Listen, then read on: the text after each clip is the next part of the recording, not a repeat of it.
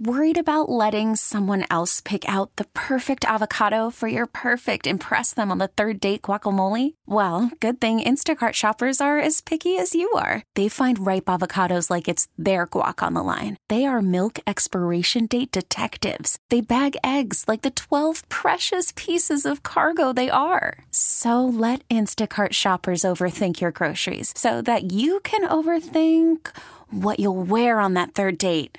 Download the Instacart app to get free delivery on your first 3 orders while supplies last. Minimum $10 per order. Additional terms apply. Hey, it's Alex Cora. The WEI Jimmy Fund Radio Telethon has now helped raise over $50 million for Dana-Farber and the Jimmy Fund, thanks to listeners like you. Please help us reach our ultimate goal of striking out cancer in kids. To make a gift, please visit wei.com/Jimmy Fund.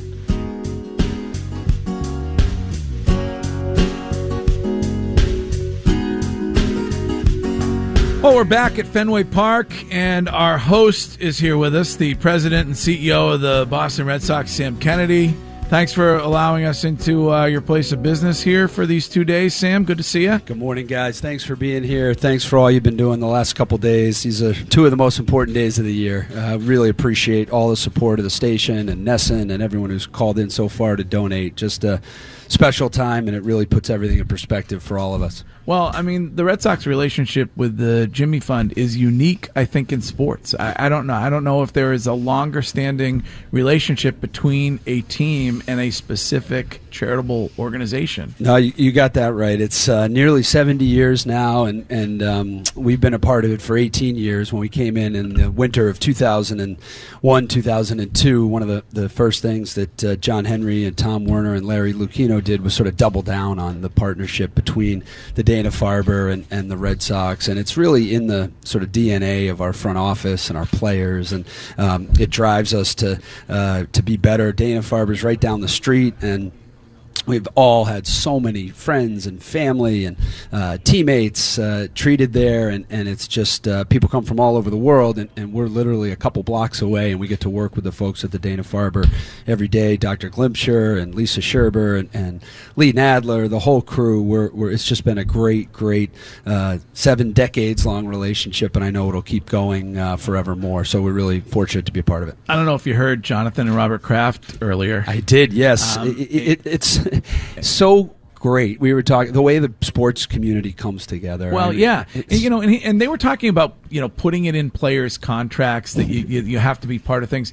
I don't feel like I heard Brock Holt yesterday afternoon talking about being the Jimmy Fund captain, and Brock was talking about it's not about baseball. It's not what they do. It's about this opportunity to be a part of these patients' lives at maybe the biggest fight of their life, and it doesn't seem like you have to put it in guys' contracts. It seems like your guys, to a man, want to be involved in Jimmy Fund stuff. They do, and we go back to the Pedro, David days, and Manny, and all the great teams of the early 2000s, and the tradition has just sort of continued on to Johnny Lester, and now Brock Holt, and Rick Porcello, and all of our guys who are just so involved with the Dana-Farber. I do want to say a word about Brock Holt, because I don't think this guy gets enough credit for what he's done here. He is so authentic and genuine and deeply, deeply involved, and he cares about these kids at the Dana-Farber. He's got real relationships. He goes there. He spends time there,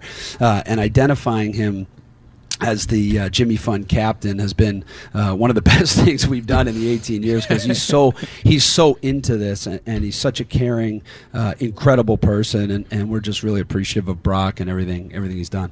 Now, I want to know if you stand by your statement on this show 3 weeks ago, which I think was sometimes doing nothing is the I'm paraphrasing here. Sometimes but the best deals you make are the ones that you don't. Yeah. Do you still stand by that? Yeah, well, there's an old saying, I think, nothing is sometimes a good thing to do, but always a brilliant thing to say. So maybe I just shouldn't say anything following that soundbite. But no, look, we're in a tough spot. I mean, I think 127 games in. We've got 35 games left to go. We all know where we're at. Last year at this time, we'd won close to 90 games, and it just felt like every single night we found a way to win. This year it's been difficult. I do stand by our conversation when we got together the last time, which is we're in a really important position with these sports teams where you have to balance the short term and the long term, and that's the decisions that we make sometimes aren't as popular in the immediate near term because you're trying to balance long term goals as well, and it's hard because if you go back to when the Kraft family brought us our first Super Bowl in 2001, when we arrived here, that sort of ushered in this new era, which set a pretty high bar, which is sort of championship or bust, and that's why you want to be in Boston. It's the best by now. Again, I grew up down the street. There's nowhere you want to be if you're in professional sports other than Boston, because our fans are so passionate and they care. So anything short of a championship is tough to swallow, and that's not the way it was when we were growing up here. It was not the mindset, not the mentality. So credit to the Kraft family and the Jacobs family and Wick and Steve and John Henry and Tom Werner for ushering in that new culture. What goes along with that new culture is when you don't have a world championship every single season, you fall short of expectations. And where we are right now, look, I'll tell you, there is no quit in that clubhouse. We've been dealt a tough blow with Chris Sale going on the IL. Yeah, I was going to ask you about that. And being in a position where, look, we're 6 games back of that second wild card. It's not. It's not. We're not mathematically eliminated. We can still get there. Crazier things have happened. Believe me, I've been a part of this team for 18 years. 2011, I didn't think we were going to lose 20 out of 27 games down the stretch to miss the playoffs. So anything, as our friend Kevin Garnett said, anything is possible. We can certainly get back into this. I was being cheered up by watching Tom Caron last night, who said, look, just pick up a game every week. We got 6 weeks left, pick up a game. Alex Cora said it well, let's make those Tampa games matter at the end of the year. And you get into the tournament at the end of the year and anything can happen. So these guys aren't giving up. They're a resilient bunch. We've got a lot of talent in that clubhouse, and we're going to keep grinding away. Chris Sale said it. We got to keep grinding, and we'll see what happens.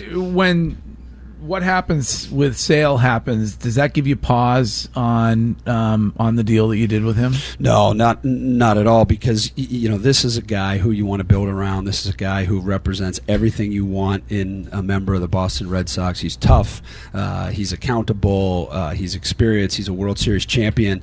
Injuries are part of the game. He's got inflammation in the elbow, which is never a good thing when it comes to a pitcher, but as he said, it could have been a lot worse, and so we'll stay optimistic and hope that it continues to heal and get better, and he'll be able to come back. And everybody is sort of writing off 2019 for him. You never know what might happen. Let's see how he feels in 4 or 5 weeks and go from there. Mookie was on this station yesterday afternoon talking about how he loves Boston and it's his second home. Do you feel like that statement maybe answers some questions about where you guys are with Mookie? Does it give you a better chance of trying to lock him down? Anything happen on that since we spoke last? Well, we're so fortunate, or unfortunate as the case may be, that we all sort of live together for 6-7 months a year. We travel together. We're at spring training together. We're here at Fenway together. So none of that's a surprise. I mean, we've spent a lot of time with Mookie and his family, and we know exactly how Mookie feels about Boston, how he feels about playing at Fenway Park. He loves it here, and we love Mookie playing here. He's been an incredible member of the Red Sox, and we've been very open that we'd love him to be here for the long term. We just have to make sure you strike that balance where it works for the team and it works for Mookie, and he's the kind of guy that you want. But he's a homegrown guy. He's drafted incredibly in the 5th round. Think about that. Teams passed on him many times. That shows you how difficult it is in this sport to evaluate talent at the amateur level.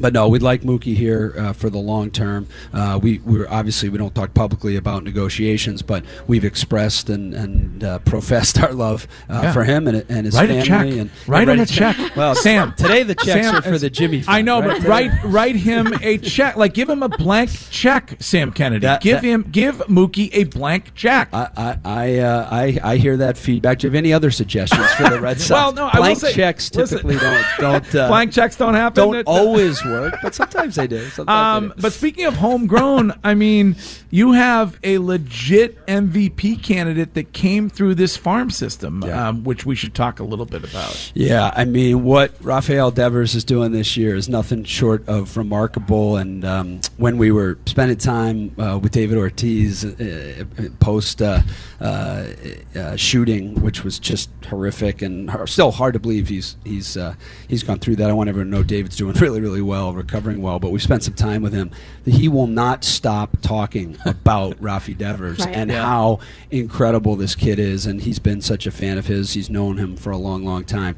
And so what he's been doing is just nothing short of remarkable, and just a credit to our international scouting operation and everyone, Eddie Romero on down, who have identified players like Rafael Devers, like Xander Bogaerts, like Christian Vasquez, to come into this organization and really grow up in the organization. That's a model for success that has helped us win 4 championships and hopefully more. Now, Devers, would this be somebody, you got Xander done, now Mookie's coming down the line, and who knows what's going to happen, but with a Devers, would there be an impetus for you guys to maybe try and get in early? Like, you've seen the power, you've seen the numbers, he likes playing here, the fans are loving him. Would this be something where you try and get a deal done early, maybe a preemptive deal with Devers? Yeah, for sure. Drafting or signing young players, whether if they're international or they're part of the domestic draft, and then they grow up in your organization, you'd love to try and extend players that are a part of your homegrown operation. So for sure, Rafael Devers is someone we'd love to talk about having become a member of the Red Sox for the long term. Sure. The hard part is in our business is you can't sign all of your players that you like, and sometimes we make really, really good decisions, and sometimes we make really, really bad decisions. Hopefully, at the end of the Henry Werner stewardship of the Boston Red Sox, when the history books are written 20, 30, 40 years from now, hopefully people will look back and say, this group, this organization made more right decisions than wrong decisions, and that's on us to identify which players you want to sign up for the long term. But of course, Devers falls into that category. He's just been incredible, and the amazing thing about him is he just seems to be getting better and better, and his defense has improved. I mean, literally from April, in May to now, it's just been remarkable, the difference. So it's great to see, and a credit to our player development folks, our baseball operations folks. Those of us in ownership and management get absolutely no credit for that. We thank our scouts and the people that work with the players day in and day out to help them improve. Now listen, you know me. I speak for the people. Yes, you're a man of the people. That's what we call you. Oh no, he speaks for them, not a man of them. Did they move your They moved your Bentley. It's a pickup. It was truck. parked out front. So with regard to an evening like tonight, where there's some weather that is a potential issue, can you take me through the process, and can you let those who may be here tonight know why you guys can't let them know earlier that the game is not happening? Sure. So it's one of the. Some people think you're just trying to collect beer money. Yeah. No, what we're trying to do is get in 162 games in 183 days or whatever it is, and it's probably the biggest challenge, operational challenge we have.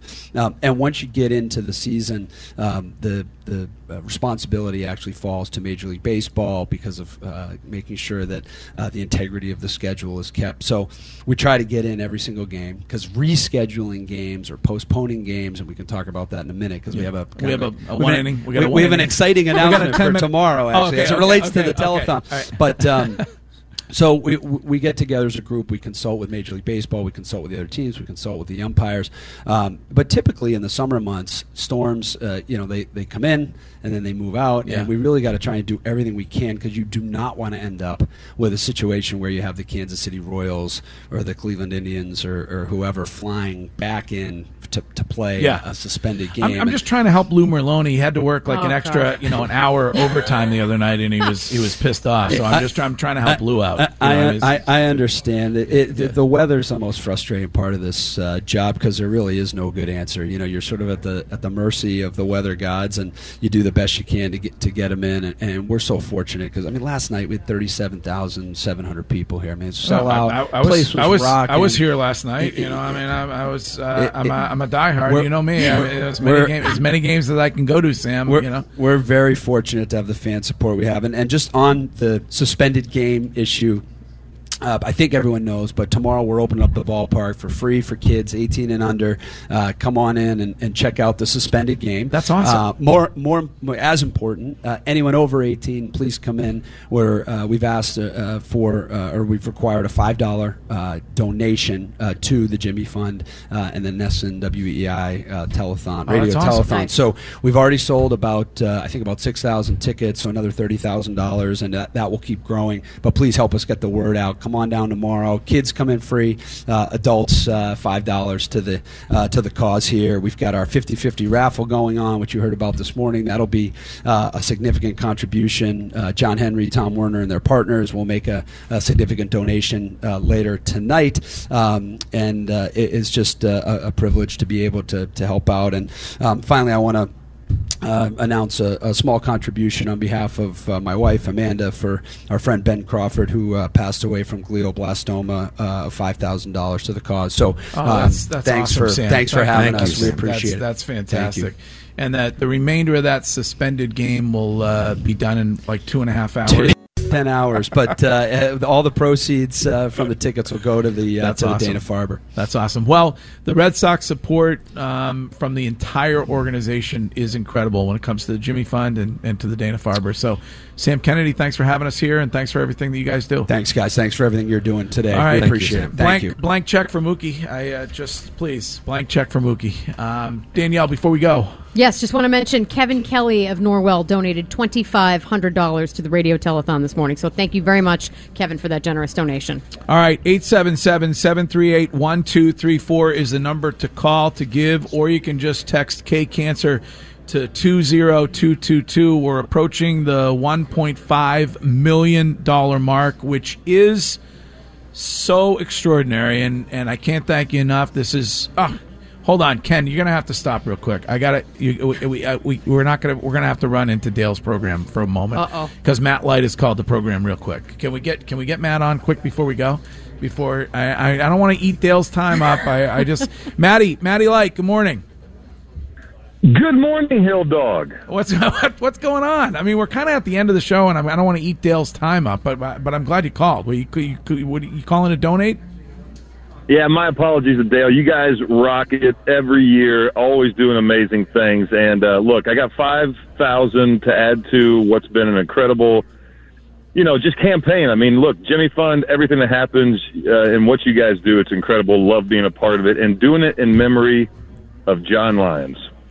John Lyons and $5,000. That's awesome. Thank you, Matty. That's amazing, Matty Light. And I know we were talking to both Jonathan and Robert earlier about the unique opportunity that you have as a professional athlete to get over and visit these patients and talk with them. And I know how important that has been to you during your time here.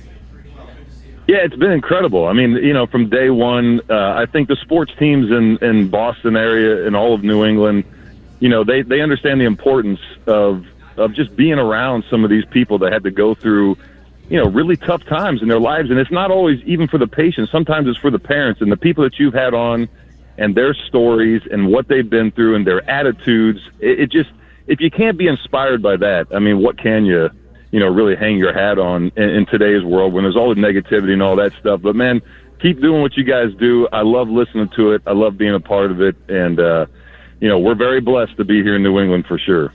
All right, Mr. Light, thank you so much. I'm glad you got in under the buzzer here. So thanks, Matty. Yeah, thanks, Dale. Dale, see? Dale, he said thank you.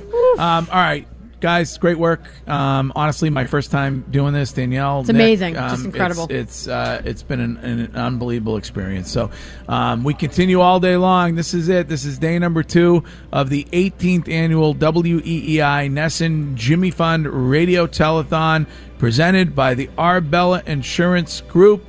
Thank you for everything. We'll be back tomorrow morning.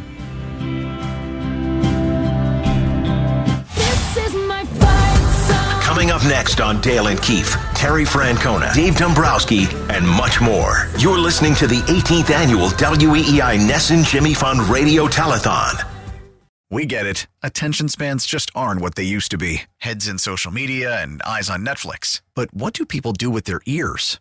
Well, for one, they're listening to audio. Americans spend 4.4 hours with audio every day. Oh, and you want the proof? Well, you just sat through this ad that's now approaching 30 seconds. What could you say to a potential customer in 30 seconds? Let Odyssey put together a media plan tailor-made for your unique marketing needs. Advertise with Odyssey. Visit ads.odyssey.com.